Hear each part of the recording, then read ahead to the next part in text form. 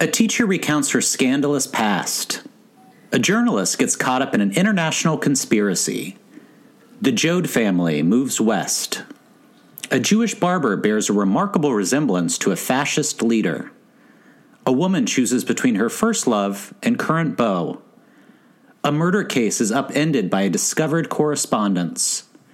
The crew of a merchant ship faces travails. A period of time in Grover's Corners. Tracy's second wedding is not going as planned. And the new Mrs. De Winter arrives at Manderley. This time on the Oscar should have gone to 1940. And the Oscar goes to... And the Oscar goes to... You have the Academy Award. Not yet, Jack. The Oscar goes to...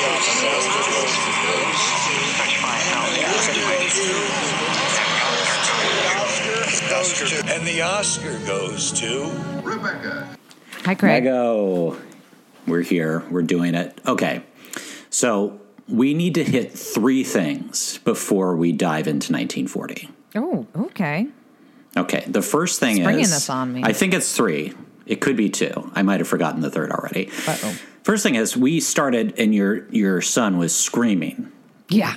In the background. And yeah. I think it's probably, you said it's because he fell off the couch under Maddie's care, but I think it's because he just listened to our top 10 episode and then found out within like 5 days of us recording that we both had new number ones.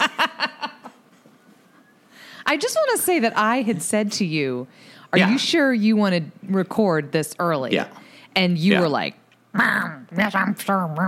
Well, Which is we were already really, into by the new way, year. people don't know that that's what your voice sounds like. Yeah. I really put on something different for the pod. And then almost immediately we changed. I still have not seen your number one. Right. Do you have, so I know what your number one is, and I would like for you to, tell the fans, tell the listeners, So tell the it's- shitties. Tell the shitties. The shitties. Yeah. But I also want to know if there are any other films you have seen that you would say snuck into your top 10 since we recorded. Okay, so I think no. Okay. I have some documentaries that I need to, that are on my watch list and some other things. And I still haven't seen Four Things. But I did see All of Us Strangers, and I'll be honest with you, I was a little disappointed. That was like I was very hyped for that movie, and it was fine. I do not think the ending works. Not giving it away. Yeah, I can see that. I don't like the ending. But my new number one, Ring-a-Ding-Ding. And it's honestly, a lot of it is because of Snoop. A lot of it is Snoop. Did you see that Snoop the was dog. at the Oscar I luncheon? did. Messy? Messy? I did. Great name. Both as in character and out. Anatomy of a Fall, man. I fucking loved it. I thought it was great. And I love her. Sandra. Did it give you any? It definitely gave you ideas. It gave me. It didn't just give me ideas. It gave me a plan. First of all, plan number one: move to France because their judicial system is wild. Yeah, Loved very it. different. Yeah. Now we should say Megan's apartment. You enter, but you immediately have to walk up steps. So. If anywhere in the living area of Megan's apartment, you are at least a story up. So, and those steps, they're dangerous. Yeah, stay away from the steps, Maddie. Anything could happen to Dolores Claiborne. Be careful. You could just trip and fall. And the back stairs, there's concrete at the bottom. You could just trip and fall. The back stairs are very treacherous. Very treacherous. So, yeah. Anyway, everything's going super well in my life and my marriage, though, in case you guys were wondering. So if Maddie was playing a Calypso version of PIMP in the laundry room, he could be in real danger. Why would that be the song? My only issue with that movie, I was like, I get it that he was playing it to like annoy her, but wouldn't that drive you insane? Just because it's over and over and over again? I guess that's just something you do. Like you have to sometimes annoy yourself to annoy your mate. Been there. Been Am there. I right? I also have a new. I also have a new number one. You have a new number one, which is The Zone of Interest. Which I don't know. It's not a happy watch. No. There's There's not a lot of positives to take from Auschwitz. Watch? Yeah. But it was terrific. It was fantastique. I don't know. I think you are going to appreciate it. I do not think it will dethrone Anatomy of a Fall for you. And I don't know that you will love it. Even maybe you won't even like it. I think you'll at least appreciate it, though. I'm very excited to watch. I'm very excited to watch it. I cannot wait. I'm going to do Poor Things tonight too, and I'm going to do that Chilean documentary. I think this weekend as well. The one about the couple guys. Oh, the Eternal Memory. Yeah, I haven't watched that yet. The only two I've watched, I watched 20 Days in Mariupol. I watched 20 Days in Mariupol, which is the Ukrainian one, which is very upsetting.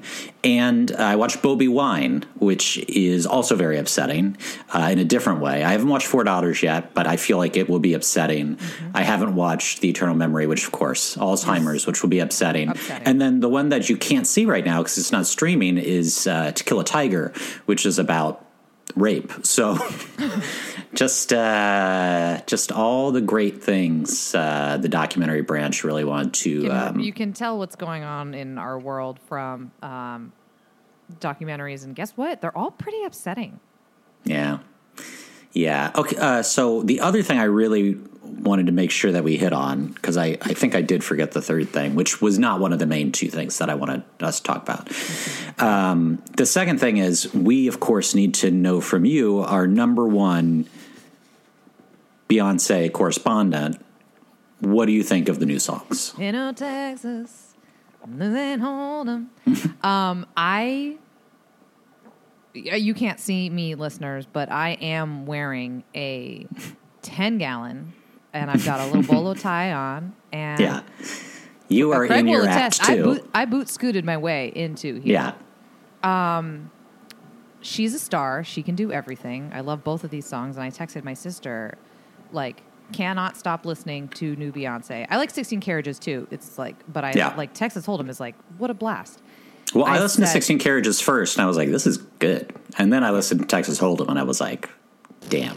And you know how they're going to do some crazy-ass line dance in that music video, and it's going to be awesome. It's going to be awesome. It's going to fucking slap. And, I mean, we knew she could do it from Country Grammar, or not Country Grammar, from, the song. Daddy Lessons. Daddy Lessons.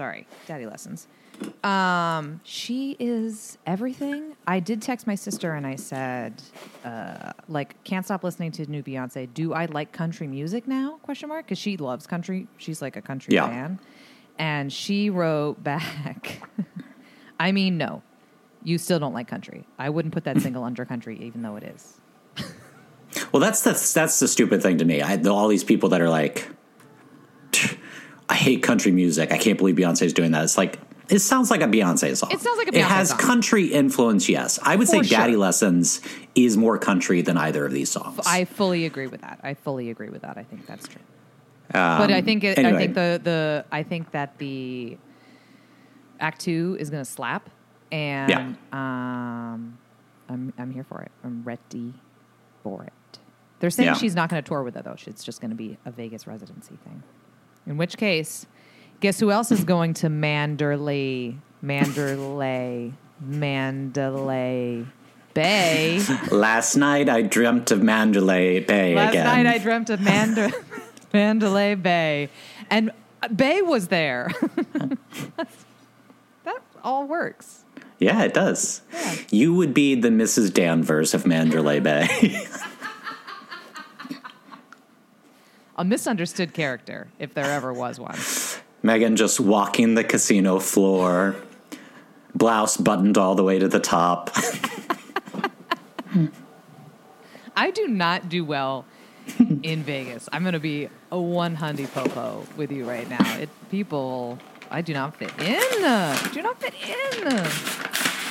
Which is funny because you like to be at pool parties with large groups of youngsters. I prefer drinking alone. Also, I don't like math, and feels like gambling feels like a lot of math. I'm adding sums in my head, and I'm just a girl. I can't do that. We got BFAs for a reason. But I will go for Beyonce. I will go.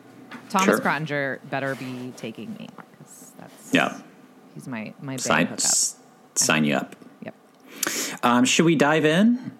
I was looking back. We haven't had a review of our podcast in a while, but one of our recent ones, I think maybe our most recent one of their big complaints were that we don't go right into it, that we talk about other things for like the first 10 minutes. And to them, I say, listen to a different podcast. I don't know what to tell you. I'm like, babe, you think we're going to change for you? Listen, I would if I could. But I can't. One of our other reviews thinks that I am a Harvey Weinstein apologist, too. So. Yeah. Which, honestly, from the pod, I wouldn't get that. I mean, from talking to you off pod. Oh, yeah, in real life, 100%. Yeah, that's different. But but I have the wherewithal to keep those opinions to myself. Yeah. 1940. We texted a little bit about this. Long time ago. Pretty good year. I would say great year. Yeah. A real diamond in the rough. I would say I have a very firm 1, 2, 3. I have a very firm 10 and a 9. And then 4 through 8, I could probably be swayed by our conversation. They all kind of fall in the same camp to me. This feels like a lot of pressure on me. Yeah. I have a very clear 10. I'll tell you that right now. I think we have the same 10. So let's start it off. Big year for our girl Bette Davis, star of 2 Best Picture nominees. But the first one is her. All This and Heaven too. I'm obsessed with her. She's I did a real deep dive. I mean, I already knew shit about her. She was the first female president of the Academy, and loves fucking making herself look unattractive. I guess she just goes for it. She's always she has no vanity in that way. Yeah. Which is for an actress, especially an actress of that era, feels pretty unique. Yeah. Yeah, this movie is kind of good. Yeah, it opens and she's this new teacher for a class full of harpies. By the way, French teacher, not a great accent. She is French in this movie, though she speaks English, with her regular. Right. She's from Massachusetts. Yeah. And not a great French accent. Just speaking as a Francophile. Your mother, of course, was a French teacher. Of course. Yeah. Bien sûr. But, yeah, she's the French teacher, and they're all, little bitches. They're all, fucking bitches. Truly, I'm because there's all this scandal, and they immediately know about it. I don't know how in, turn of the century... They're like, oh, England, yeah, we have the newspapers. They are, I'm like, what? Did you guys just went over and grabbed the Paris Gazette and then but anyway, most of it is flashback. So this is really just our bookends to the story. This is our framing device. Yeah. So she's basically hired to be the nanny / tutor governess. We call that a governess. Yeah. She's a governess, Craig. She's a governess. For this family, who it's a well-to-do family. The mother comes from much esteem. That's where the riches come from. And the father's very nice, and the mother is awful. She is. She's not winning no Mother of the Year awards. I think my favorite. Would you say I think I'm my favorite part. Better at it than her. Yeah, I think my favorite part of it is when she's like, "No, I can't go shopping without my 5-year-old son, even if he is ill. So I'll take him out." And then he almost dies. And then the entire time he's like sick and convalescing, she's like, I cannot be bothered to deal with this right now. I'm going to be. Yeah, she's basically like, I can't be bothered, and this is the governess's fault in the first place. Even though both my husband and the governess said, I really think you shouldn't take your ill son out shopping with you in an open carriage, driving through the streets of Paris. Yes. The part of this movie that was confusing to me is, and by it's just because we've been watching these movies in reverse order, like from the later 40s, is the dad is the bad guy in Gaslight and the sort of a bad guy in Hold Back the Dawn? Yeah, Hold Back the Dawn. So I kept expecting him to be, he is the only person in the movie with an accent. Very thick accent. Yes, because he's actually French. And I kept expecting him to be the bad guy. He's not. He falls in love with Betty Davis, the governess, because she gets real horned up because she's good at. He basically like jerking off watching her like teach the children math. Yeah, which by the way, you want to do that shit for my kids? I'll go down on you. Whatever, like Great. Whatever. I liked him. I liked them together. He ends up killing the wife. Spoiler alert. In a fit of rage. It's a very crazy death scene. Yeah. It's basically just a close-up of the wife going, no. Pretty great. I liked it. Yeah. And then she dies, and then the again, French judicial system. Wild. Yeah. They basically just decide Betty Davis is... Put him up to it. Was like, hey, you need to kill your wife so we can be together. Can I ask you, this is actually kind of going back in the story. Let's say you were to go in for a job interview. You have, worked in child care. Doesn't sound like me, but okay. In your early 20s.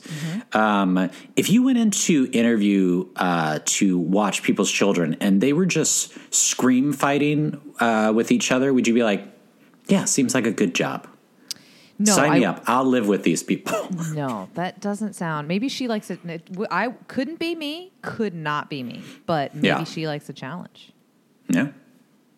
Remember those kids I used to nanny in college? Yes.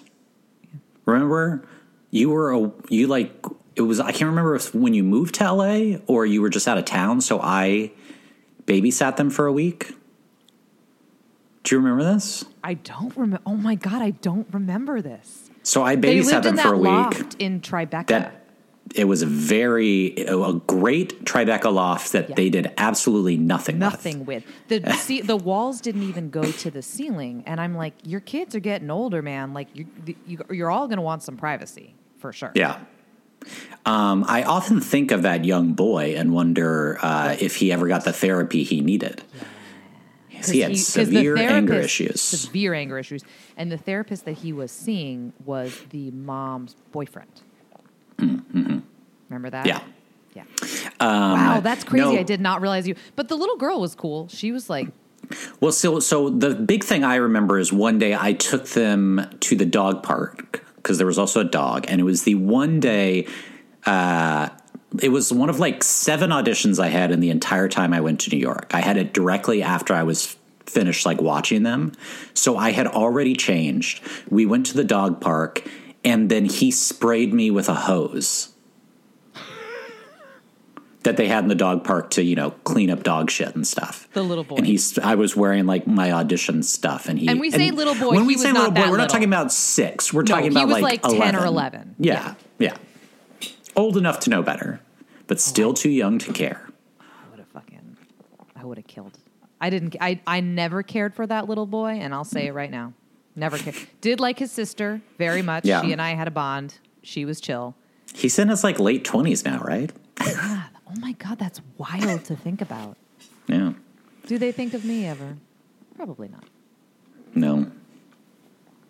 Anyway, no. I mean, I took that job. So, although I was hard up at the time, but that was only 2 kids. This is like 4 kids, and also, there was no hot husband in the mix or anything. Yeah, that's true.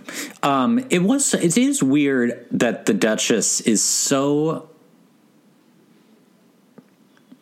the Duchess is so obsessed with keeping this marriage together because A, she's the rich one. She's not losing anything if things don't work out. And B, she seems to hate Teo anyway. Yeah, I don't understand why she wants to even stay. When she gives Betty Davis that dragon brooch, that's very aggressive, I would say. She was just gonna give that brooch to Goodwill anyway. And then so at the end of the movie, all the girls are crying because they've heard this whole story. The Duke's poisoned himself and died, but she's gotten off. And they all hug her. A lot of hugging for someone they've only known for. I mean, she has just told them a story that's an hour and 45 minutes long. So it seems like a weird first class. Should they not have? I guess they probably have one teacher for the whole day, maybe, at that school. But then everyone is just hugging her, and they seem very close to this woman they just met. And then she says, "You've learned tolerance."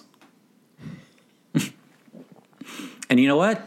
Shut it down. School's over. That's a lot of kids go through 12 years of school and never learn tolerance. So that was their first lesson, and they got it right out the gate, which is pretty good. Even the little bitch girl at the end, she was like, "What do you think about that?" And she was like, "I'm really sorry." And then she marries some fucking preacher, pastor. Yeah, there is a little bit of God that creeps into this that I was like, huh, okay. Well, it's also it's 1940, and it's also like they're French. They're pretty Catholic there. Yeah, that's true. Anyway, pretty good movie. Pretty good. I feel like this is nothing I'd seen before. It's not something I feel like was ever on my radar, but I would suggest people check it out. I thought it was pretty good. I wasn't bored. Yeah. Foreign Correspondent. Also not bored. Not bored. I would say my biggest issue, I think, with Foreign Correspondent, and this makes sense because it's 1940, is it seems like a lot of other movies Hitchcock made, and it seems like he learned a lot making it and then made better versions of 100% the same story later on. 100%. Apparently, Hitchcock said, even though this was after Rebecca, he said that this was his the first American Hitchcock movie that he ever made. Mm-hmm. And I see that. Like, I see a lot of the I see a lot of the filmmaking in it. My issue with Foreign Correspondent, there's two things that I want to say about Foreign Correspondent. My issue is in the macro sense with the plot. They're trying to get So I guess I went into this movie thinking it was going to be more about journalism. Right. Let me just say that up top. I thought it was going to be more the about title journalism. threw you off. Title really threw me. And in the beginning, too, it's like you're a journalist. It's all about journalism. We want real stories. Yeah. Go over there. This is not. It's like not a story. It's like a whodunit. It's like uncovering like a big plot. It's not like exposing the story or whatever. This is not what journalists do. It's more. He acts more like a detective or whatever. Yeah. So the whole thing that they're doing is there's the guy that's been kidnapped because they need to get information from him about the treaty. There's some information in the treaty that's going to help Germany. I had a problem. I took umbrage with that.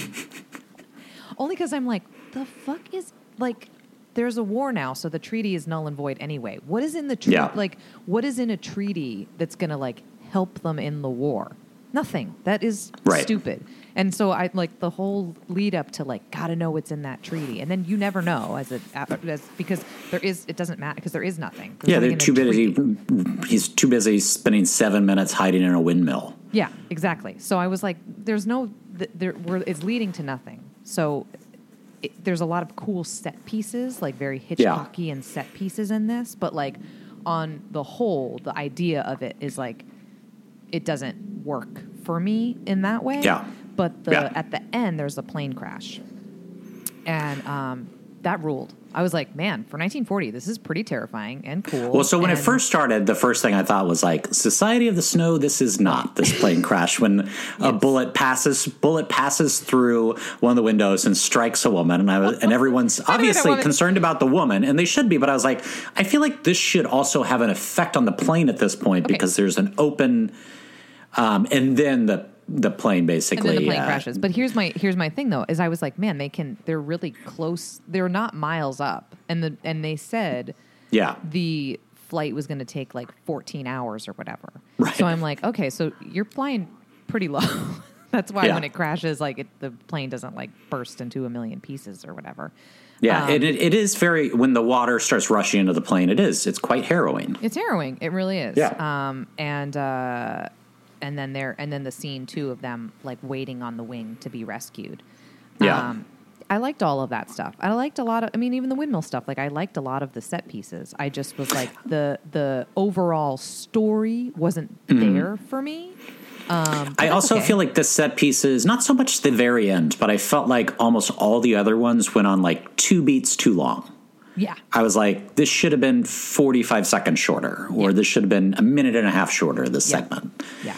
But our best friend George Sanders is in this movie too, and he is amazing. I love that guy. Also did a deep dive on him. Has lived a fascinating life. Do you know he's Russian? I think I did know that. Russian rich, was forced out by the revolution, and he was working in an office, and the office secretary convinced him to go into acting because she too also wanted to go into acting. Who was that office secretary? Greer Garson. Yeah. Did she end up going into acting? Also, he killed himself. Well, yeah. A couple of things I noted about this movie. First of all, of course, it's 1940s, so we're going to get married in 2 days. Well, the eve of war, time was running out. You know, in a post 9/11 world where you can't even walk your child to the gate to say goodbye, it's very interesting to see. He's getting ready. Johnny Jones, or Huntley Haverstock, which much better name, by the way, Huntley Haverstock. Yeah, for sure. Why they gave it to him? Because Johnny Jones is a sucky ass name. Yeah, it's like, now we know why they gave it to him. Yeah. When he's on the ship getting ready to go to Johnny is just deeply London. unserious. It's just a deeply unserious name. If your name is Johnny, drop the knee. Drop the knee. You're John. You're John. Yeah. What are you, a fucking child? No. Yeah. Sorry, continue. And there's like his entire family is in his cabin.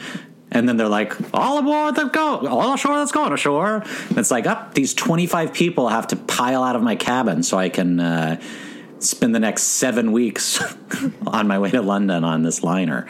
Also, a lot of like hat humor. Oh, where's my hat? They took my hat. My hat blew off. Gotta get that hat. Yeah. Hats were big then. Hats are a big thing. We don't. It's not. We don't wear hats the same way we used to. I don't. That's why this. That's why we don't. That's why this country's going nowhere fast, because we're not a hat culture like we used to be. Actress, there is a really good line about war in this movie, I think. Mother. I'm naming all my hats that I wear. Yeah. Cook. Early on in the movie, Huntley Haverstock is talking to the ambassador. And he asks him about the possibility of war. And he says, "My boy, I feel very old and sad and helpless."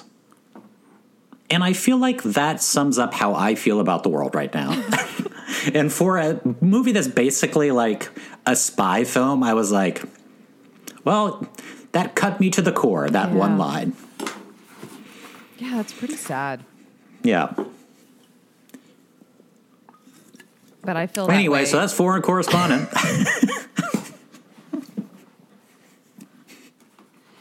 You know what's sad about that is like, just history repeating itself, I guess, you know? Yeah. Yeah. Except now we have like Twitter to make jokes about it, I guess. Yeah. And this time we'll have the dictator. So that'll be fun. Yeah. That'll be something different. That's a different. It's good to switch it up a little bit. Yeah. Anyway, so let's get into something a little year, isn't it? This year is it's gonna be really long. Terminal. Let's get on to something a little bit lighter. The Grapes of Wrath. I was watching this movie, and and I just was like, I can't right now, and I just paused it, and then he was like, what's going on? And I was like, I don't like this movie. It's sad. He just goes, yeah, man, it's the Great Depression. Yeah. It's depressing, you know? Yeah, Tom Joad, getting out of prison, ready to get back to his life, only to find out. Winner of a name, Tom Joad. Yeah. They gotta get out of here. Gotta get across the country. The scene of the image of just that tractor literally just rolling over their house is just upsetting, real toughy, real sad. I also don't like kids being hungry, and there's a lot of kids being hungry in this.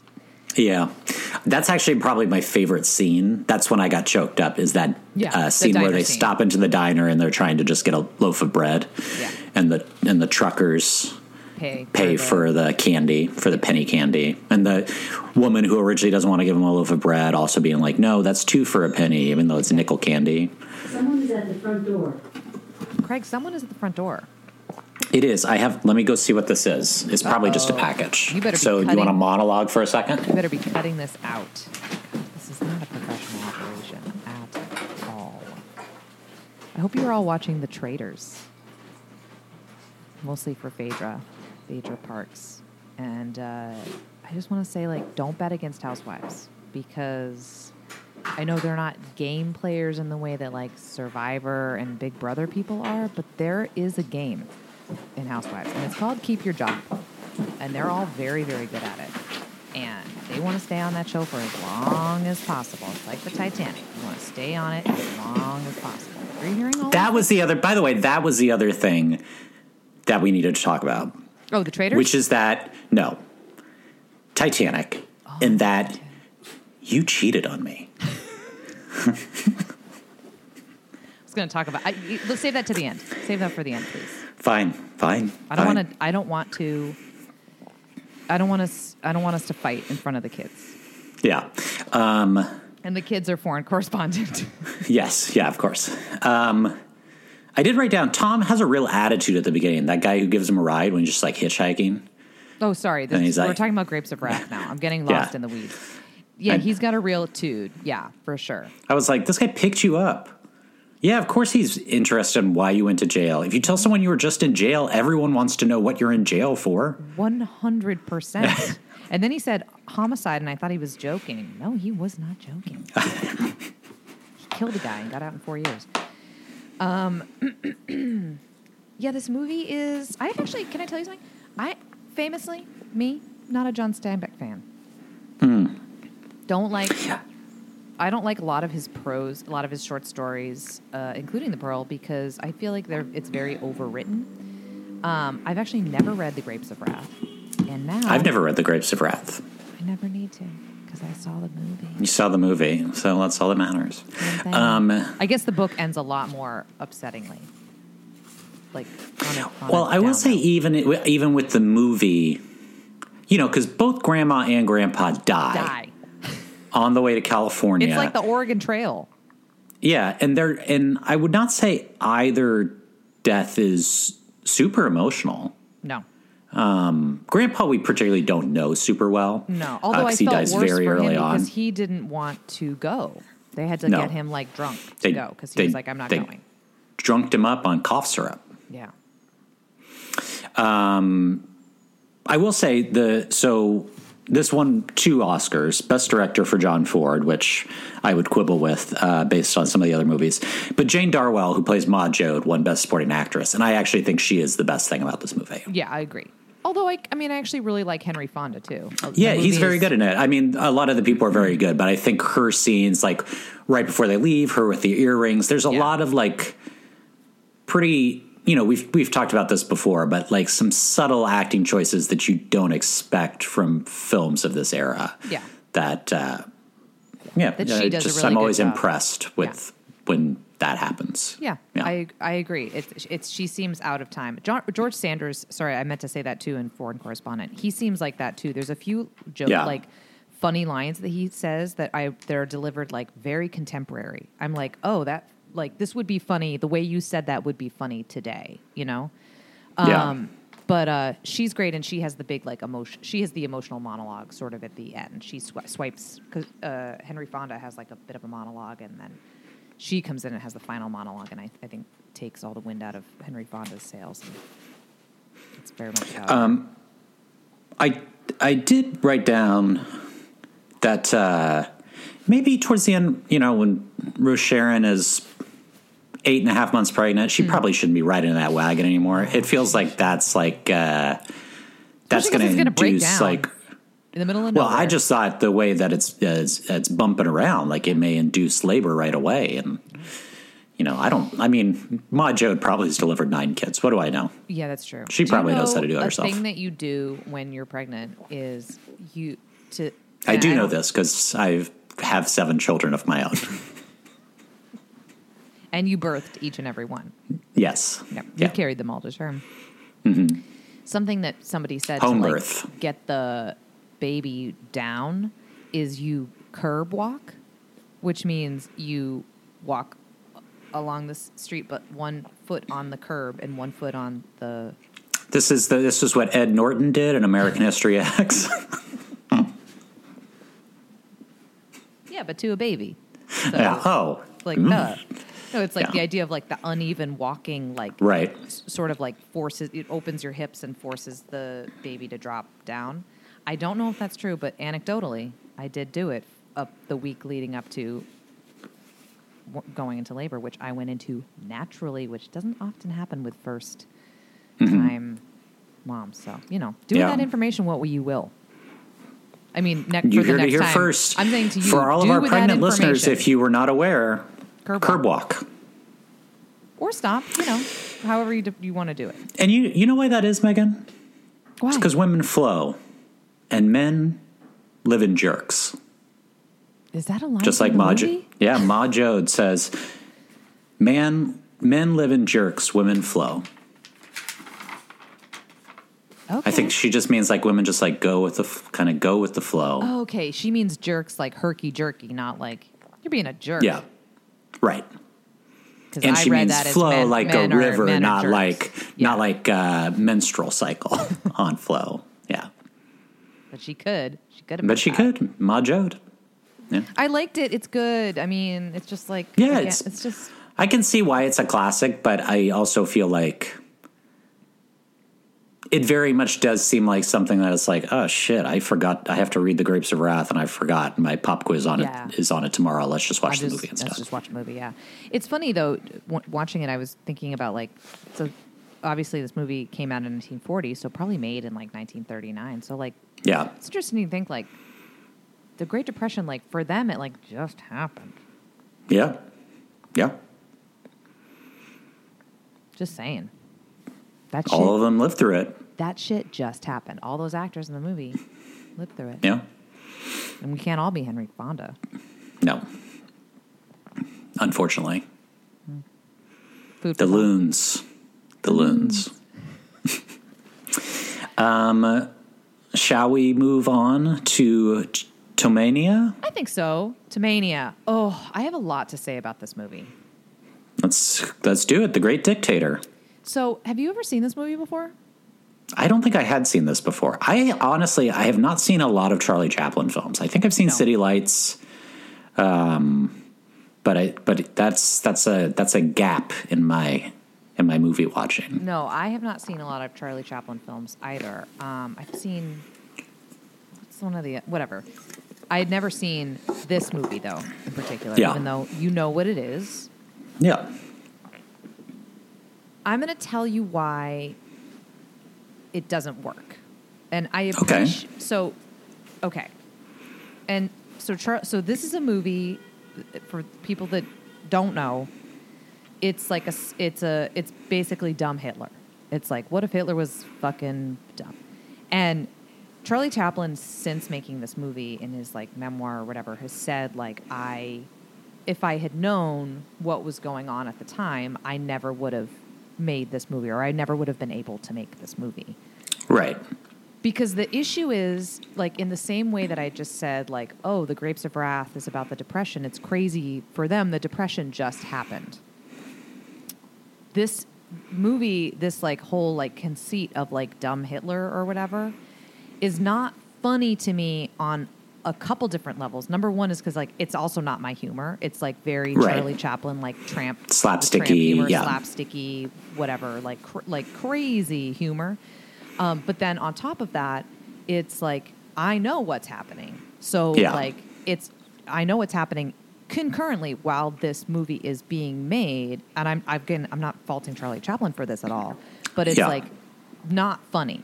So it doesn't work on a couple different levels for me. And I kind of was thinking about this because I was like, what is like, well, how do you make Hitler funny, you know? And I think like, I was trying to think, I was like, well, Inglourious Bastards kind of does do that. Hitler's not a major, and I think part of that is because Hitler's not a major character in that movie. Right. Like he's in literally like one scene, I think, and, or two scenes. And again, at the end, he also gets blown away. It's revisionist history. So there's some leeway there. And it's also, you know, made 100 years or 80 years or whatever after the fact. I don't know. I think this movie really had me thinking of like, well, what is humor on a base level? Like what makes things funny? And because again, I'm not offended. We've made jokes. We make Harvey Weinstein jokes. Right. Like I'm not offended by a lot of things. So, and I wasn't offended by the Great Dictator, but I also was like, this isn't funny to me on a variety of levels. And so like, because of that, it doesn't work. And the only part that does work is his big speech at the end, but that's not a movie. That's just him making this, you know, anti-fascist speech, which by the way, also comes out of nowhere and doesn't make sense kind of within the context of the film. Yeah. I think the big thing with the speech, so I think I talked about this a little bit with To Be or Not to Be, which I said, I thought probably part of the reason it didn't get as much attention at the time was because it similarly does deal with like comedy in Nazi Germany, right? Which in 1942 was probably even more difficult because there was more known at that point. Because like in The Great Dictator, we do see camps, but it's not the same. They didn't know. I don't think in 1939 anybody knew there was extermination going on in the camps. They just knew that people were being displaced to work camps, you know. So I actually think some of the comedy for me doesn't work because and To Be or Not to Be too, there's not, sorry to interrupt, there's not a Hitler character. There's not a Hitler character. Right. There's people that like play, there's like a scene where someone plays Hitler, but it's not actually supposed to be Hitler. Okay. I think a lot of them, and this just comes from the silent era, I think a lot of the things just go on too long. Like I think the best comedic moment in the movie is actually the first kind of setup, which is the World War I scene with him in the cannon. Yeah. Which is very Little Trampish, which I was like, this is actually still pretty funny. Yeah. I mean, But I think a lot of the stuff, particularly like the stuff with Hinkle, which is the Hitler stand-in character, it's basically just him saying like German nonsense. Yeah. But they repeat that over and over again, so it does get old, and like the whole thing with him with the inflatable globe goes on forever. And I like the Mussolini stand-in, who just like he just does like a very over-the-top Italian accent, right? But then I was like kind of into that a little bit because I was like, this guy's kind of funny. I think Mussolini is also there's something about the fact that the way Mussolini died was he was, you know, dragged through the streets of Rome by his own people, as opposed to Hitler who took his own life. That it feels like Mussolini, you know, there was no way either of these men were going to truly suffer for what they did because of the horrendous things they did. But Hitler, it feels like very much just got out of it scot-free, whereas at least Mussolini had to suffer. So I totally understand what you're saying. I think the reason that end speech really resonated, probably for people at the time, is because Chaplin was this was his first talkie. Like he had not made movies. So the fact that this guy who, you know, along with Buster Keaton and Rudolph Valentino, was like the male star of the silent era.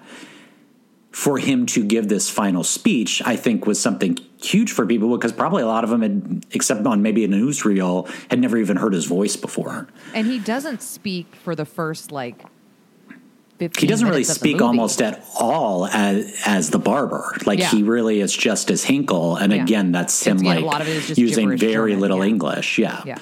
I do think the other thing that really stands out to me about this movie is, so Paulette Goddard plays the barber's love interest, but there's this whole thing about how we have to try and make her beautiful. And Paulette Goddard is one of the most striking screen presences I've ever seen. She's absolutely gorgeous.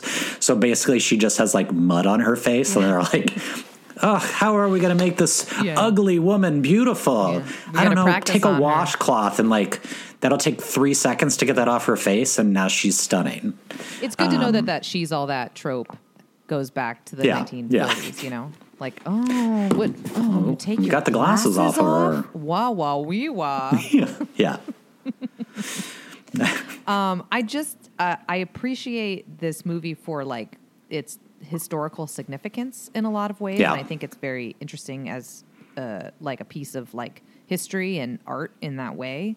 It just is it doesn't work now for me it just doesn't work now for me. And I don't want to say I was bored, but I just again, like you said, a lot of the bits just kind of go on and don't go anywhere. And it's not, that slapstick stuff is just not super in fashion, or it's just not funny anymore. Yeah. Yeah. And also Dumb Hitler is not funny. Yeah. And it's definitely not funny in retrospect, in retrospect. I like this movie more than you, but I understand everything you're saying about it. Yeah. Shall we talk about Kitty Foyle? Kitty Foyle. I went on a journey with Kitty Foyle. Kitty Foyle took me on a journey. Kitty Foyle, one of 2 films. Ginger Rogers doesn't dance at all. No, but one of 2 films this year, all about Philadelphia and class in Philadelphia. And trust me, I feel that every single day. I was going to say, I'm a real. Can I tell you? I'm a real Kitty Foyle myself. Would you say you're a mainliner? No, I'm not. You're not a mainliner. I live in the city. Yeah, the main line's the suburbs. Oh. Yeah, Villanova. Villanova's on the main line. That's why people listen to this podcast, is because someone comes in with the knowledge and the know-how of. Yeah. Although we bought our car at Mainline Honda. Wow. Did you ask them if they had seen Kitty Foyle? And what did they say? I don't think they remembered. I was like, they were like, well, we don't associate with Kitty Foyle. Kitty Foyle's just, she's just from a working class family, and she meets a man, her Irish dad, who wants to start a paper business. Judas Priest. But he's.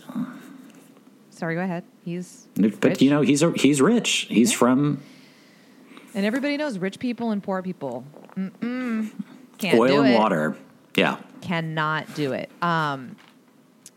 This movie, I do want to, before we really get into the plot, I do want to say this movie starts with a silent film-esque thing. Yeah, they do. About, basically the message is women want to have jobs and work and vote, so now they don't get to take a seat on the trolley car. Yeah. Now they have to stand. That literally is what happens at the beginning of the movie. Yeah, They're that's the women opening. want to be off their pedestal? Well, now you got to stand.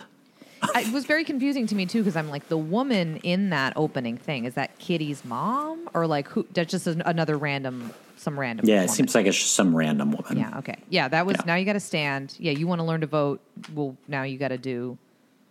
So it's that episode of 30 Rock where, where she's where Liz and Tracy are we're gonna be treated equally, and so. Then he's shows up to work and is on time and whatever, and then she's they're trying to change the water cooler. She's like, yeah, can you change that? And he's like, no, you're equal to us now, right? So you can change it. And then she changes the water. That is a funny physical bit. Look up Liz Lemon changing the water cooler. Tracy Morgan just going, no one help her. It's very funny. Kitty Foyle. Sorry. It took me on a journey. Hither and thither. Every time you think this movie's going to zig, it kind of zags. Yeah. We also get a framing device with this movie where basically she looks like she's going to go away with this doctor that she's been proposed to by. But then her first love, who is married. Yes. This was the mainline man that basically they were going to get married, and his family was like, no. And then he was like, it's okay. Well, I'll get married to you. I don't care. And then she was like, no, you can't handle being poor. Like, no. Yeah. I'm like, well, you're not poor. Like, what are we talking about here? Listen, I just watched The Jode Family. You're not poor. You're fine. Yeah. You're fine. Your dad got to die at home, not in a jalopy headed to California. Headed to California on Route 66. Yeah. I would say the fun thing about this movie is a fun drinking game is every time they say Judas Priest, take a shot, you will be dead by the end. They say that a lot. I wish the song had existed at the time, so when she starts learning from her future self, she could go, I'm listening to the woman in the mirror. I'm gonna have to change my ways.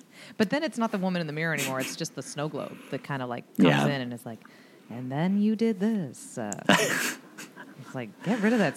That snow globe seems honestly haunted. Get rid of that snow globe. You got to get rid of that snow globe. Get that out of there. Anyway, whatever. Then it does a flashback. We see her relationship. Then we see the doctor guy who seems very nice but pretty boring. Then she gets pregnant and with the guy, and after they get married, they get married. They get married, but almost immediately annul it, and then realize she's pregnant. This movie whiplashes from hardcore drama to almost sketch comedy. Yes. Like, we see her father die, and then we see her selling parfum, and it's actually a very funny physical comedy bit where where for some reason the burglar alarm is in the middle of 6 other buttons that she might need to press, so she accidentally sets off the burglary alarm. So then she fake faints, which is pretty fun. Yeah. That's how she meets and the then doctor. She loses her child. Her child is stillborn. Yeah, and it is a heart-wrenching scene. They don't. Yeah, and it's not like they skip over it and whatever. It's like a long thing about like he's going to be president in the year 2000, and then it's like it was horrible. I don't even want to talk about it. Yeah. And then it's like back to like her crazy roommates in New York and It's also the timeline gets confusing because it's like I thought it had been longer since they annulled the marriage, but it's like, oh, I guess it's been 4 months. Like at this point, like when she's like telling like her boss or whatever that she's pregnant, or like I thought that it seemed like it had been a much longer period of time. Well, and it did that thing that annoyed me, which is like she's before she can tell him that she's pregnant, she sees the marriage announcement in the paper or whatever. In which case, I'm just like, you should tell him because that would probably change things for him and for you. But okay. And then she doesn't have to be. And then, oh God, then it's like absolutely fucking rip your heart out when she's waiting on at the end when she's waiting on the wife. She goes back. She's living in New York, and then she goes back to Philadelphia to basically she works at this like. I don't think it's really just a perfumery. I guess like it's like sort of like a high end, and she just like heads up that department. Yeah. But so she goes back to Philadelphia to open this new store, and she's waiting on the wife of this ex-lover of hers who has a son that's basically the age her son would be. Yeah. And I was like, I cannot watch this movie anymore. I need to shut this movie off. This is the saddest thing I've ever seen. She's very good in this movie too. She won Best Actress. She did? She's great. She's winning. Yeah. She's winning. That's what she is. Yeah. Anyway, she chooses the doctor in the end, guys. Spoiler Thank alert. God. The doctor's boring. He's a little boring. So I saw why she was considering it. But literally much the other baggage. guy's like, yeah, I'm never going to get divorced. No, I can't get divorced. It's not going to happen. But you can go on this, ocean liner with me. Yeah. No. Don't choose that guy. Choose the boring doctor. And Yeah. Learn to love him. Yeah. Take it Kitty from Foyle. us, old people. Kitty Foyle. Tonally a little strange, but you know what? Pretty good movie. Yeah, pretty good movie. It definitely tonally strange, but I really enjoyed myself watching it. Yeah. The Letter. Betty Davis, part 2. Another BD. Another. I will say this movie started out a lot stronger for me than it finished. Yes, I feel agreed. like. Yep, I agree. It starts because it starts out with Betty it Davis. starts off with a literal bang. Yeah, following a man out of the house, shooting him multiple times. And then it seems like which I immediately wrote down as like, don't know that your, self-defense, sometimes it's hard to get that to go forward when you've already shot him and then you're following him out onto the front porch and shooting him multiple times. To shoot him. Yeah. I loved that house, by the way, that they lived in. They're like, this takes place in like Malaysia or somewhere.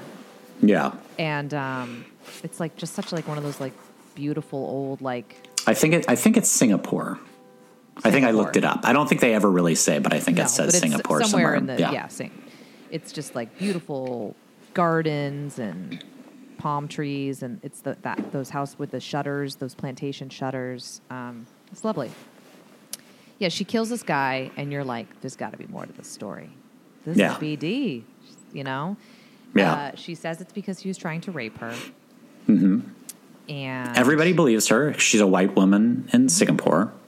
Also, believe everyone's women. like, Believe even though it's it's a white man that she kills, people are like, this sounds, and then they're like, we found a letter.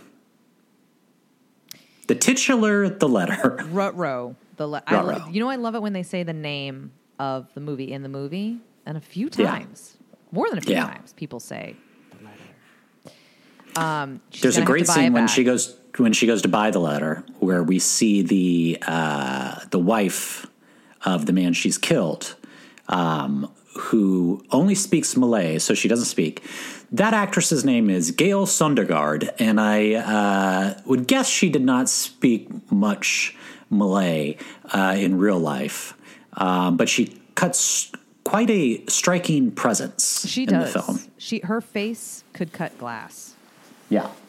You know what I mean when I say that?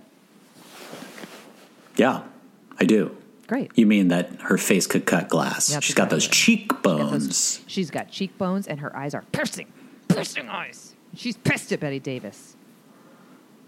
Fuck my husband. You fuck my husband. You fuck my husband. You fucking fuck my husband. Anyway, she buys the letter. They spends like all the savings on the letter. Yeah. And because the letter was like, I love you. Come see me. Her husband. Away. Come see me. Her husband is in full belief that, she's innocent. He, of course, eventually finds out and it becomes distraught. I like when Betty Davis gets distraught, so she must knit, furiously knit. She's working on and you her do that lace. too, though. That's right? Yeah. I am forever.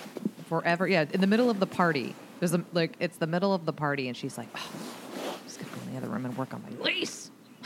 She puts these giant Coke bottle glasses on. It's very funny. Yeah, I do like that.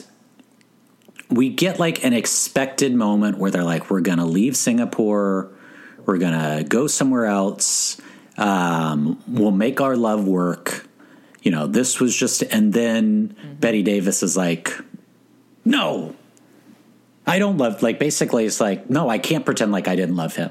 Like, honestly, I can't just go on and pretend like things were fine, girl, which was great because I really expected like, it was just going to be like, okay, so yeah, sure. Now they'll be fine. They'll, go be probably pretty uncomfortable, and it'll just be the two of them because where they're going to move, no one speaks English. They all just speak Dutch. But she cannot live a lie. This cannot be. This cannot stand.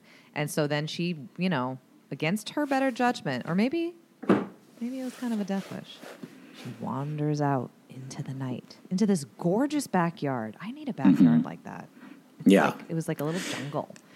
Yeah, it's a gorgeous backyard. You know what I wouldn't want there to be, though? A woman to stab me? A woman with a knife ready to stab you. Yeah. You don't want that. That's that something widow, you don't... That's a fixture you don't want in your backyard. No, you don't. She pierces her with the knife. Yeah. And Bette Davis is Deadsville. Gorgeous almost last shot, by the way, where it pans up from Bette Davis's body to the party that's going on inside the home. Yeah. It's great. It should have ended there, but it zooms in a little bit. That I was like, I didn't need that. It should have just been a cut to black, but it was very, very effective and just a pretty fun watch. It does peter out, I think, as it goes. Yeah. But then I think it kind of redeems itself. It's got some great moments by the end when she gets stabbed. It's pretty great. Yeah. Spoiler alert. Stabbed. For a film from 1940, from 85 years ago. So 84 years ago. We're sorry about that. Spoiling up and down. We told you who Kitty Foyle picked. I know you guys were all dying to know. Yeah. Kitty Foyle. Pick the doctor. Well, now let's talk about a movie that we can't spoil. And that's The Long Voyage Home.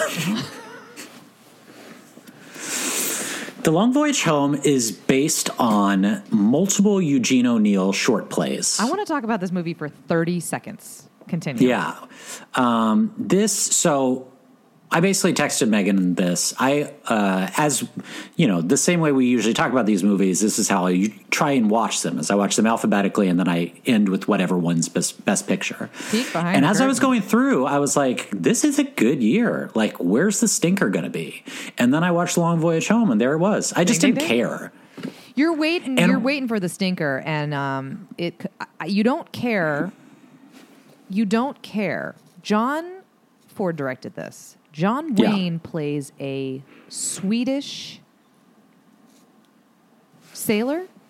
Yeah. And I've never believed something less in my life. The conversation that he has with a guy where he's like, I go home, where he's trying to speak in he's like, it's clearly scripted that like broken English because he doesn't really speak English, but it's John Wayne.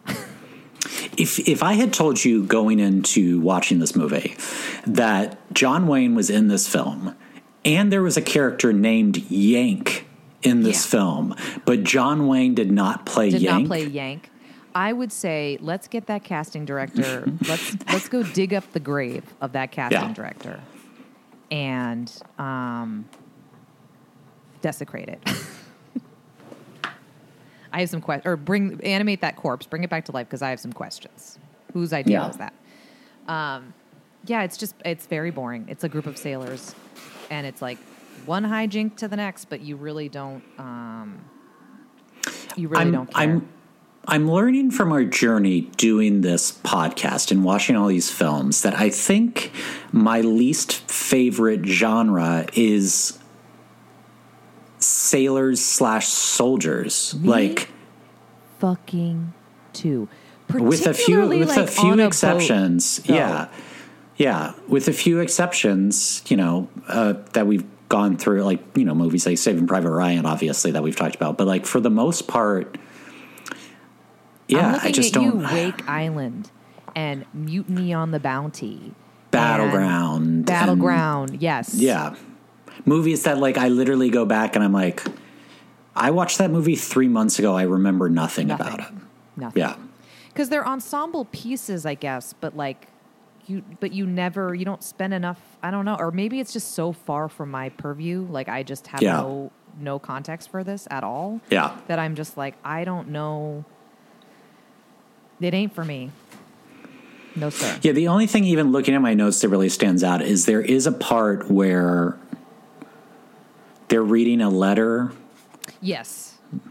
The alcoholic. Yeah. Yeah. And at a certain point, you're like, you should probably stop reading that letter aloud. Yeah. Like, it's just... the only other recognizable guy other than John Wayne in this movie is Driscoll, that guy who was in something. He's been in something that we liked him in. I'm going to look it up. And so he's the guy that's reading the letter, and like he kind of like drives most of the action, and he's pretty good, you know, like, so Yeah. good for him. He's trying to make something. He's trying to put a bow on a turd. What's that expression? That's it. That's it. Yeah. That's pretty much it, right? Put a bow on a turd. Yeah. That's what they call it. That's what they say. It just he's Uncle just feel Billy. like it's a very, he's Uncle Billy. Are you hearing me? He's Uncle Billy. Yeah, he's Uncle Billy. Yes. It just feels like a very loosely connected four plays that it's like, yes, the characters are similar, so we can try and sew this together, but it feels very disjoint. So, no thanks. They do sing "When Irish Eyes Are Smiling" at the end, and it's very clear John Wayne does not know the words to the song. No. Nor did he bother to learn it. Yeah. That guy's an asshole. Fuck that guy. Yeah. Anyway, that's The Long Voyage Home. What's next? Our Don't Town. watch that movie. Our Town. Okay, another famous thing about me. Famously. I hate Our Town, the play. When you grow up in a small little town of about 3,000, just over the border from Massachusetts in New Hampshire, these are all lines from Our Town that describes my town as well. I actually wrote, Meghann, have you been to Grover's Corners? That's the first thing I wrote. Like, did you ever play them in water polo? Like, born and raised.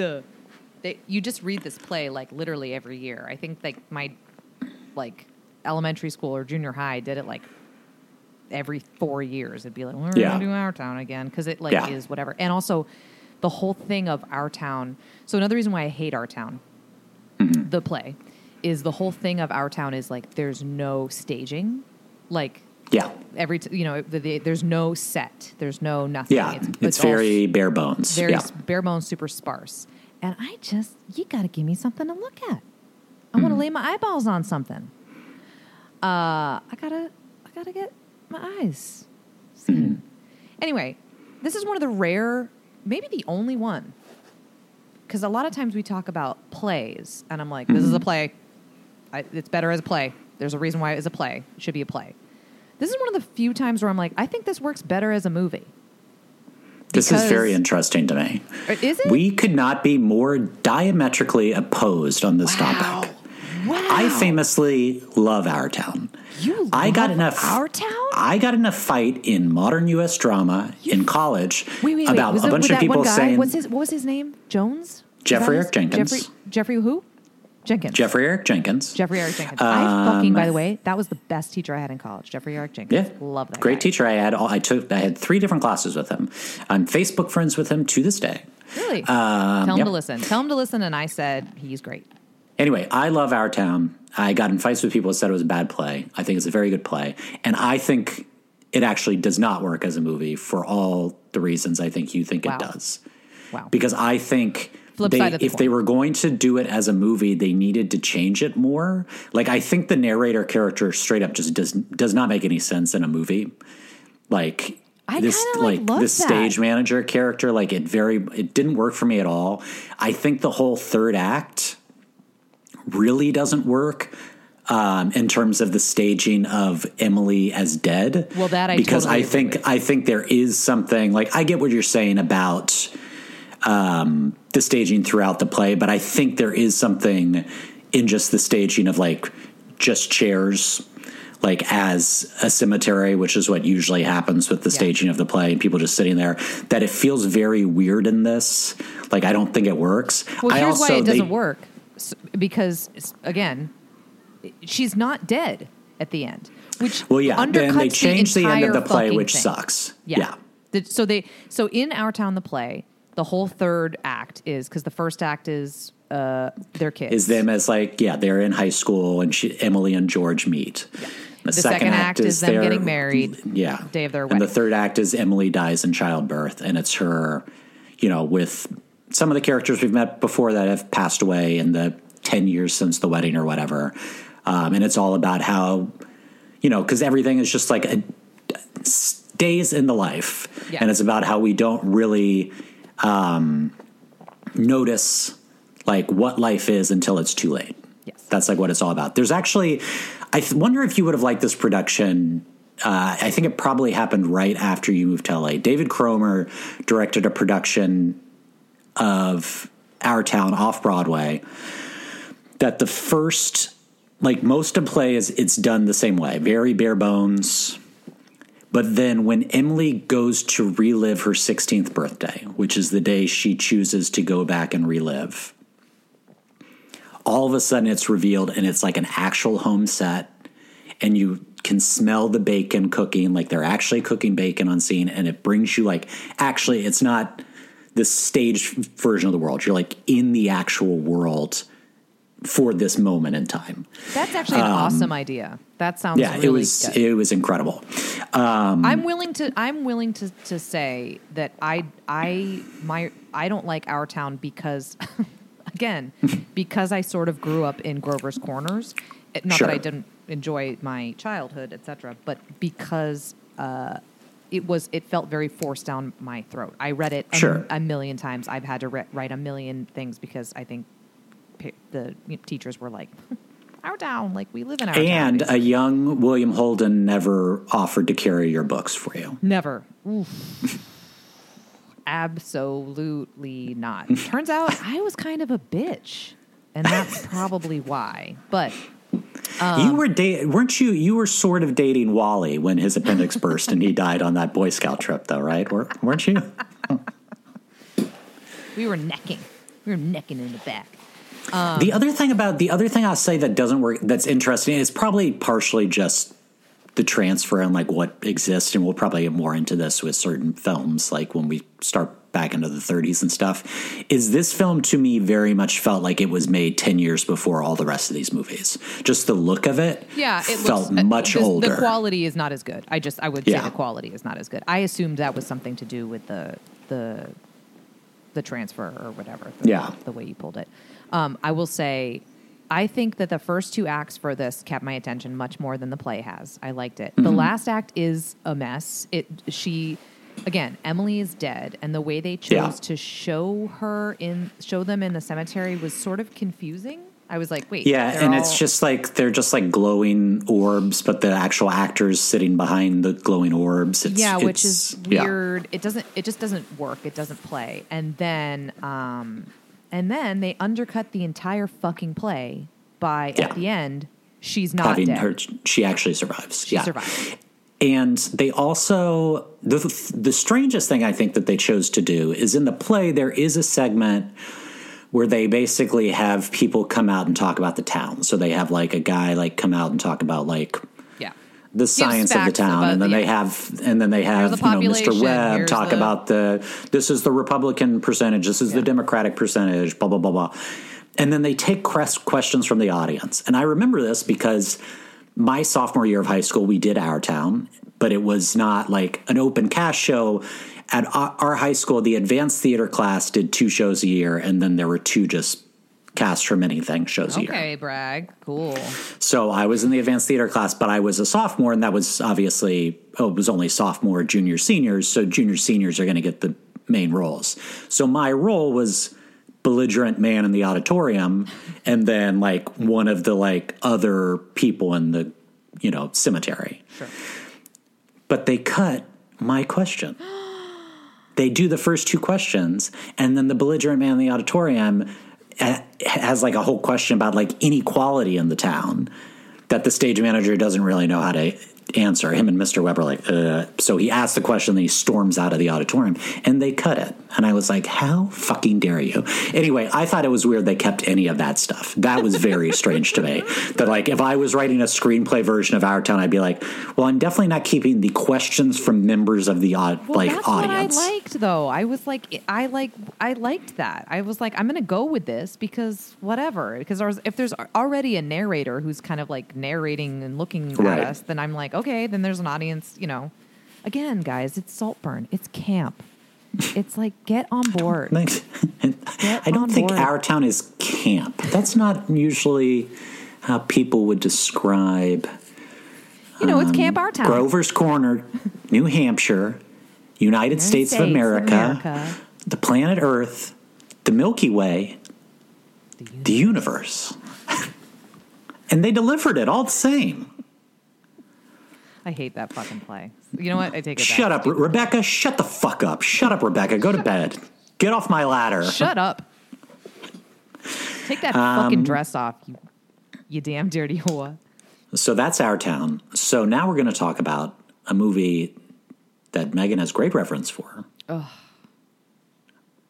And I have to tell the story because I don't know that we've ever told it on the podcast. No, we haven't. Wait, have we? So whatever, we'll see. Maybe, but I don't know why we would have. Maybe we talked about it when we talked about 1995 because we talked about Clueless. So when Meghann was about to get married to Maddie, and if you didn't know, I officiated their wedding ceremony. I said this during the ceremony. At Meghann's bridal shower, you do the game where they ask the groom-to-be questions and they ask the bride questions. And one of the questions was, what is your favorite movie? And Meghann said that her favorite movie was The Philadelphia Story. And Maddie's answer was, Meghann's favorite movie is Clueless, but she'll probably say it's The Philadelphia Story. When I tell you at my bridal shower, that response went over like, wait, I can't think of the analogy. Like a fox in a hen house. People were going crazy. They were hooting and hollering in Laguna Niguel. And then Craig repeated that repeated that story in my wedding vows.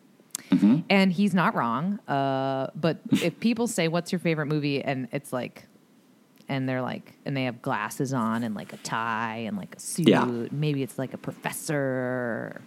I got to be impressive. Yeah. Then I'm going to say, it's the Philadelphia Story. It's the Philadelphia Story. I do love this movie. It's great just movie. There's nothing wrong with it. It's just I forgot that it starts with an extremely violent shove into the face from Cary Grant to Katharine Hepburn. Cary Grant takes his whole hand and puts it on Katharine Hepburn's face and just pushes her over backwards. Yeah.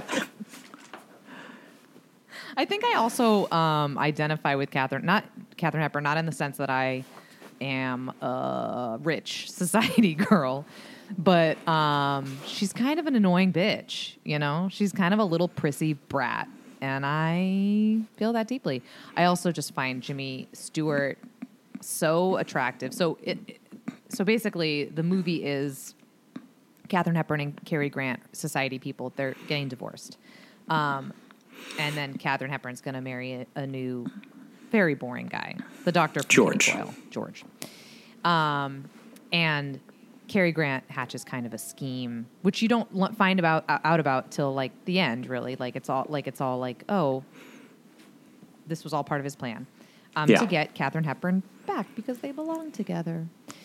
Although I would like to see her with Jimmy Stewart, who comes with his partner to cover the wedding because they're journalists. Yeah. And then she kind of has like a whole wild night with Jimmy Stewart, which, I would pick Jimmy Stewart. He's so cute and charming. And they're so cute together. And then Dinah, her little sister, who was in secret MVP of the movie, Dinah. Secret MVP. She's so funny. And Dinah's it. She's the shit. I love the exchange early on in the movie where Dinah does not want Tracy, the Katharine Hepburn movie character, to marry George. She loves Cary Grant. Who doesn't? Who doesn't love Cary Grant? Tracy says, "Why don't you postpone the wedding?" And Dinah says, "How?" And she says, "Get smallpox." There are some lines in this movie that are legitimately still funny today. I also love when she goes, she was yar, about the boat that they had. Yeah. I feel like that's the ultimate Katharine Hepburn line. Yeah. She was yar.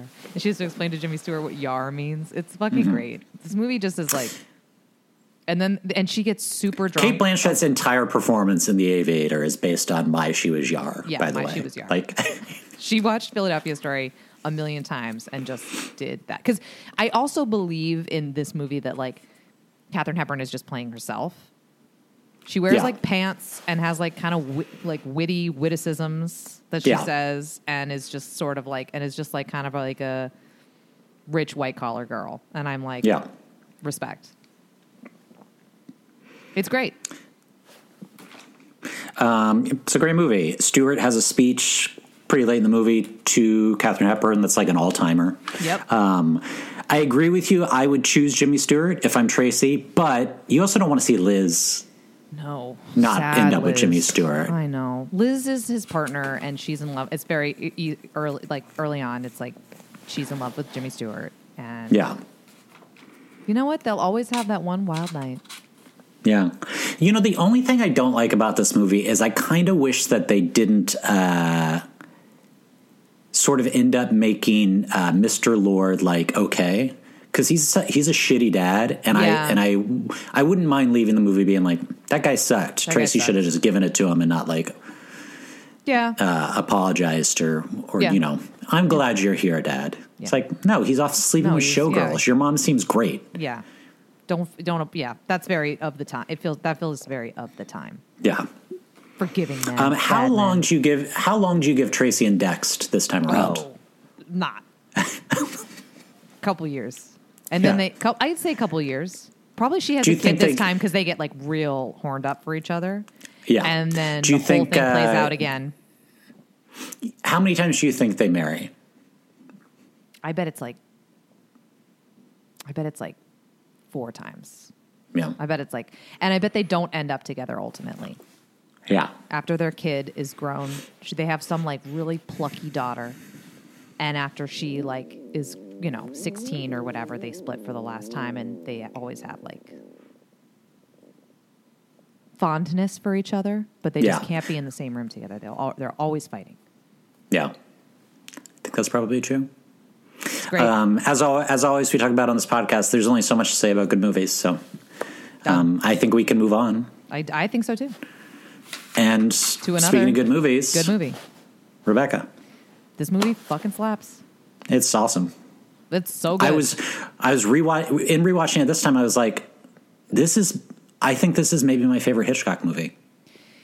You know what's funny is this is per Maddie, I guess, said like something along the lines of it's not really a Hitchcock movie. He had a lot of problems with this, and part of the reason why he said that it wasn't a Hitchcock movie is because there's no humor in it. And I'm like, I feel like that's what makes it so good. It's like it is unrelentingly kind of like fucked and dark, and it's great.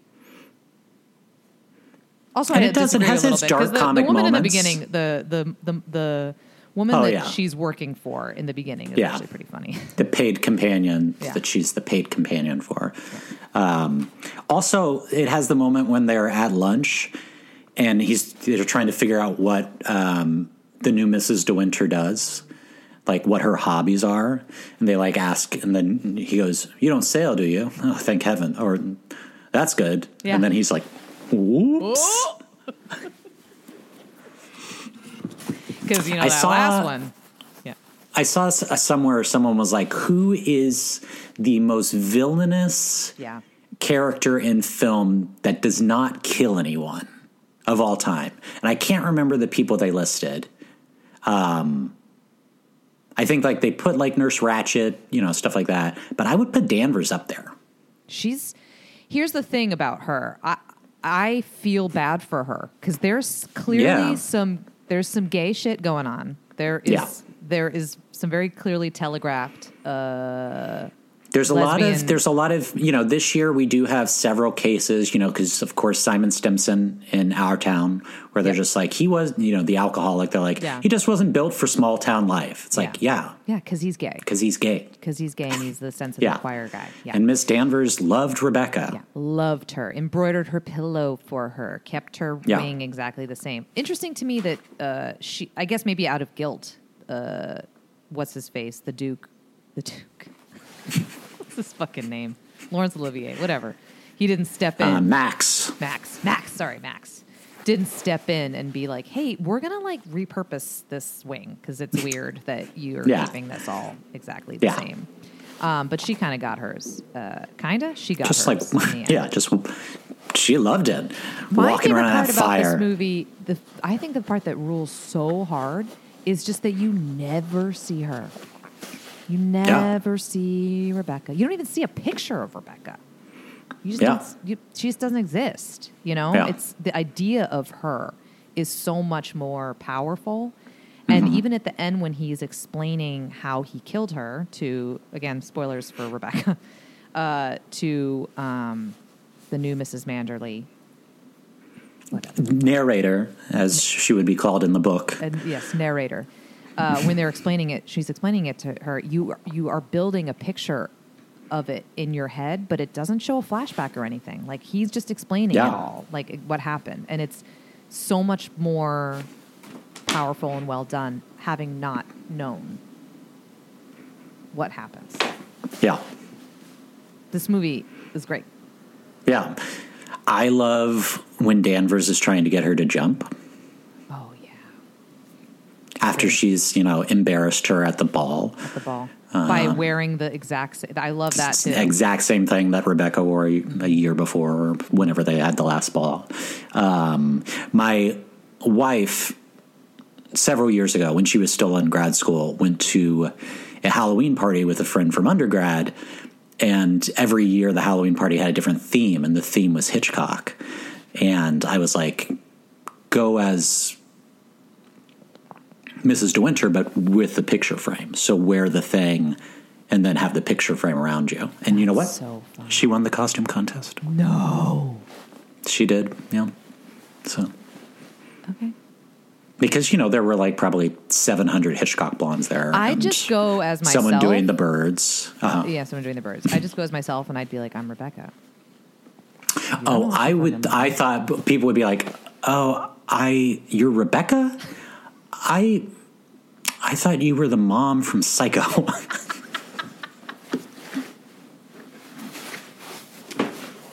And I just go, I get that all the time. You're not Norman's mother? You're not? No, you can tell I'm Rebecca because I threw on a coat of mascara, but yeah. You can't, you don't notice that I'm wearing oh, okay. They're like, because you're pregnant.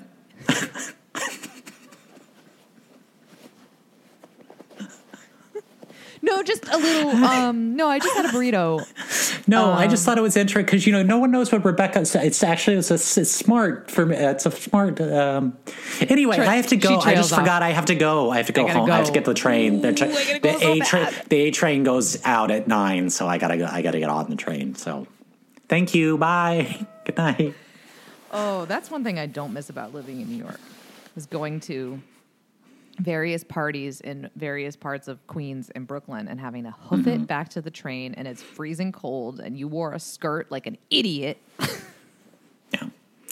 Can you imagine anything worse than thinking that you're pregnant and then them being like, no, actually you have cervical cancer? Yeah, no, that's really tough. Yeah. That was sad.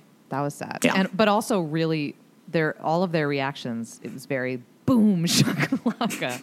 George Sanders, another great George Sanders performance. Yeah. Crazy that he's a real villain in this too. He is a real villain. He is so his memoir was called something like The Life of a Cad or something. Like he had a lot of different affairs with a lot of different very beautiful women, which I think is so funny because he telegraphs very homosexual to me. Yes. Yeah. He was not. There you go. Rebecca, great movie. Joan Fontaine, what a queen, saves the pup at the end. Yeah. We love that. The second I was like, that dog better not die. Dog's okay. Yeah. She makes some great faces in this movie, too. Yeah, she does. That are over the top, but I love every single one of them. They all work. If I'm Mrs. Manderley, I'm like, listen, you know what I'm going to act like? I'm going to act like that one chick from the Gilded Age who was Bertha Russell's dresser and then married rich and then was just like, I'm in the club, guys. Deal with it. What are they going to do? What are they going to do to you? I'd be like, we're having a party. I'm going to spend your money. Don't even worry about it. Oops. Particularly because you know what? Shit. He's he is very infantilizing, which I know she kind of likes because she clearly has daddy issues. But they need to see I'd be like, for sure. Yeah, I'd be like, I'm spending your money. Yeah. If you want to be my daddy, then daddy.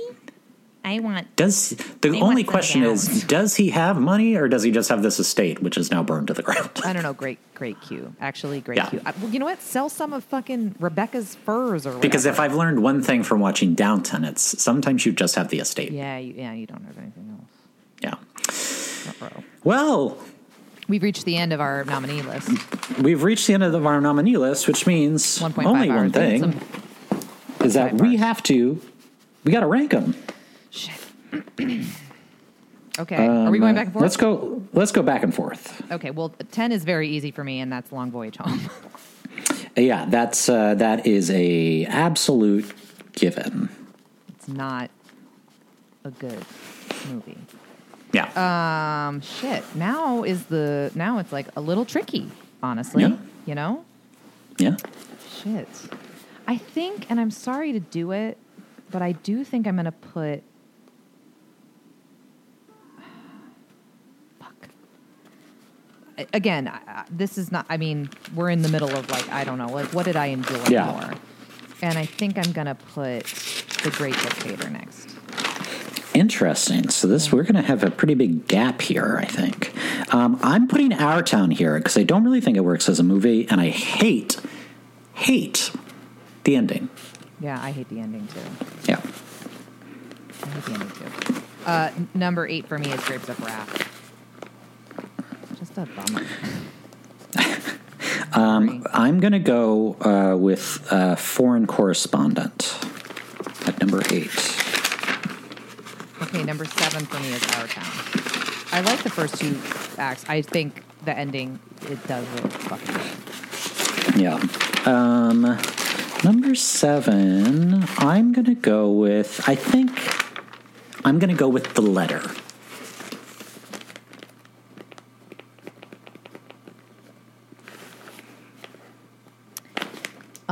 Number 6 for me is The Letter.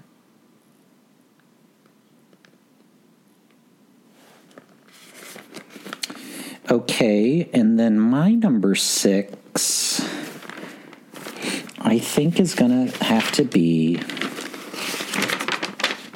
Grapes of Wrath.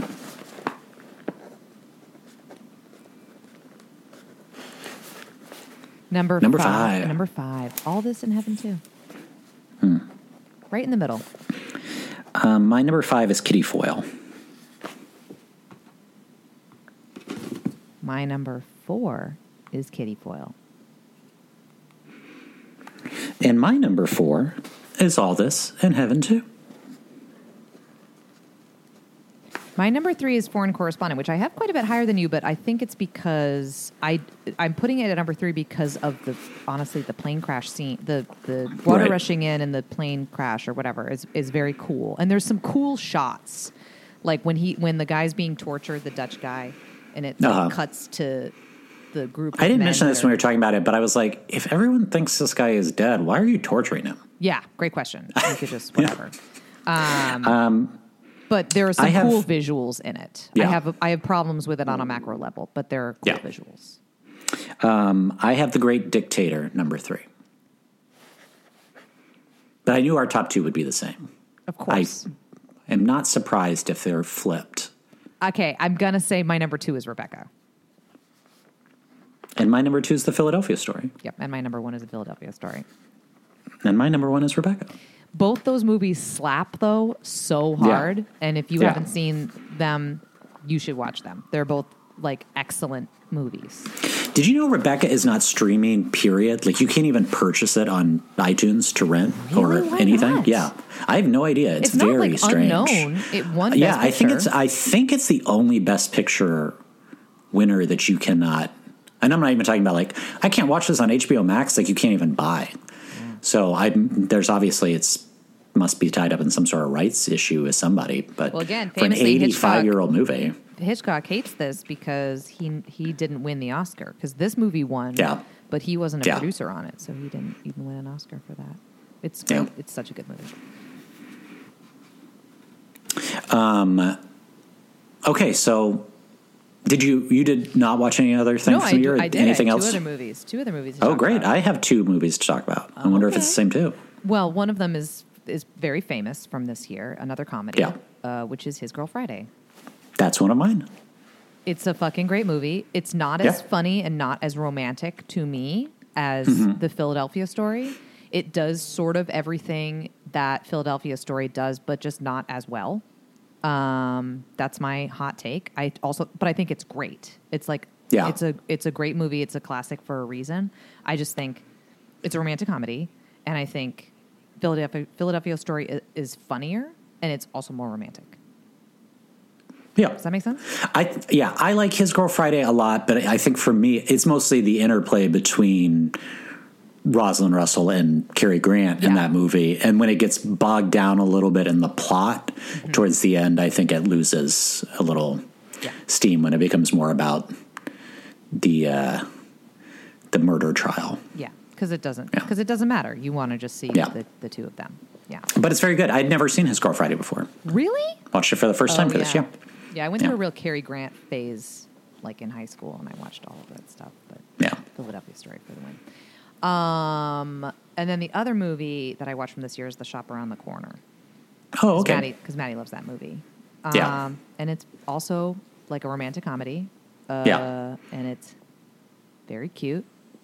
And the basis for You've Got Mail. You've Got Mail. Yeah.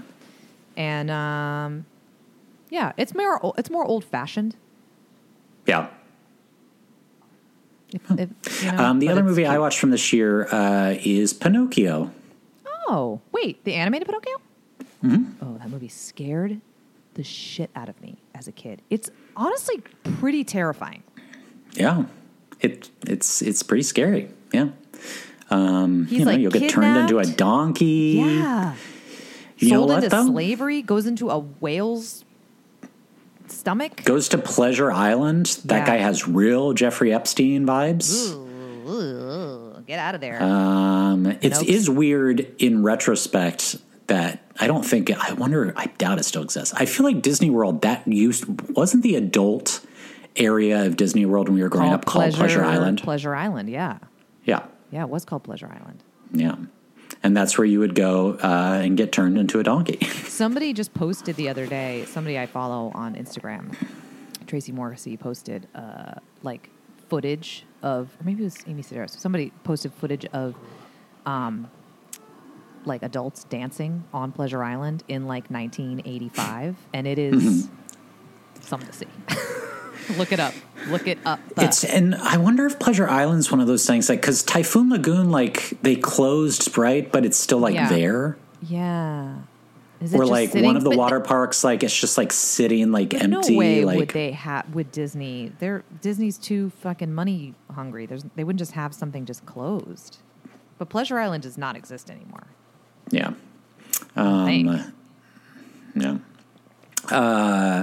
Pinocchio, good movie. It's a good Disney film. But here's the thing: is all these. Here's better, much better than the Guillermo del Toro version. I said it, and I meant it, and I feel that way. Come for me. It closed, by the way. It didn't close until 2016. Oh wait, Pleasure Island Family Theme Park in Northeast Lincolnshire. Pleasure Island Disney. I'm going to do some deep diving on this and get back to you. While you're doing that deep diving, it's time to talk about it. Meghann went on another movie podcast, and she talked about Titanic. I did. And it was tough to do that without you, because I know how much you love to talk about Titanic. Yeah. You're always... We've never done it on this pod, for sure. It's never been mentioned, so... I was on a podcast called Mama Needs a Movie with former guest Ryan Perez and his co-host Ann Riemann, and she is a mother and she needs a movie. So she was like, what movies should I be watching? That's kind of the conceit of the podcast. And I was like, let me tell you, the best movie to watch at all times, Titanic. Turns out actually not. There's a lot of child death in that, and I haven't watched it since I had a child. And when you have a child, it's like sucks. It's like a real Achilles heel. I actually was saying, when we were talking about Philadelphia Story versus Clueless, I was like, well, I feel like Meghann would say Titanic is, but I listened to your podcast, listened to your episode, and I was like, maybe not her favorite movie anymore because of all the child death. Because of all the child death. It might not be. Although the music still really gets me. Should we revisit Titanic? Should we go back to Titanic? Well, I mean, the things you forget, because I don't know when the last time we watched Clueless is that famously Dion hits a 4-year-old when she's driving the car for the first time. Duh, like she totally paused. It was terrible talking about movies without you, Craig. It was really upsetting. Yeah, well. We didn't have a shorthand. They had a lot more fancier, more intellectual references than we usually are pulling from. Yeah, I know. You actually referenced, like you said, I have to watch Foreign Correspondent, and then both of them were like immediately like, I love Foreign Correspondent. My favorite movie. Meanwhile, I want to go back and be like, it's not that great. Even though I put it number 3, I'm like, it's fine. Yeah, it's okay. It's fine. The only 2 movies from this year really, and I say this as somebody who enjoyed 9 out of the 10 movies, watching the 9 out of the 10. The only 2 movies that I'm like, because there's a lot of movies to watch in this world. I still haven't watched Poor Things. So the only things that I'm really recommending you go back and watch are Philadelphia Story and Rebecca. And also, while you have the extra 3 hours, Titanic. Yeah. Unless you recently had a child, and child death may upset you. There's a dead. Pause. There's the dead baby in it. It's like, it's really upsetting. Yeah. Meghann, is there any chance in this world that you have seen a film from 2024? God, absolutely not. But I've been following along with your TikTok reviews, and I posted a new one today. I saw that you have a new number 1 from this year. It's a new number 1, and it's a movie called How to Have Sex, because I figured at the age of 40 I should finally learn. Yeah. No, this movie is very upsetting. It is about 3 British girls who have just finished secondary school, or high school, as we would call it here in the States. And they go to Malia, Greece, which is like for a beach vacation. And one of the girls, Tara, is like dead set on losing her virginity while they're there. And it sounds like it's going to be like, it's like Superbad, but like 3 British girls. And it is very much not that. It is very upsetting. It's a lot of house music and heavy drinking and possible sexual assault. But the lead actress, whose name is Mia McKenna-Bruce, I think is pretty stunning in the film. She has real Florence Pugh energy. I think she's someone to watch. This is the second year in a row a BAFTA-nominated movie that was like really big at the British Independent Film Awards. For the previous year, got like a February release. That movie Emily that I liked last year, starring Emma Mackey as Emily Bronte. It was the same thing. It came out like in February or early March or something. But anyway, if I'm sure it'll be on like Hulu or something in like a month, if it's not in your local independent theater. But I thought it was worth the watch. But would you call this upsetting. girl a pupil? She's a pupil. She's a pupil. Yeah. I worked on that. Yeah. I worked on that while you were talking. But if you're interested in my little, minute to 2 minute reviews, you can check those out at Craig's List of Films on either Instagram or TikTok. Just in time, I hear my son awakening. Meghann, do you have anything Back to plug? to the salt mines. Yeah. I'm plugging myself, me, as a mother, as a better mother than that one chick in All This in Heaven too. Yeah. I haven't said this in multiple episodes, and I realized it today, but you can follow us on Twitter at The Oscar Should. You can follow us on Instagram or Facebook at The Oscar Should Have Gone To. And of course, if you like what you listen to, rate and review us on iTunes. We'll be back in a few weeks. We'll be talking about the 10 nominees for the 2023 Best Picture Academy Awards that are coming up. And then after that, we'll figure out what we're doing. But we, as always, thank you so much for listening, and we will talk to you soon. Bye. Bye. Ladies and gentlemen.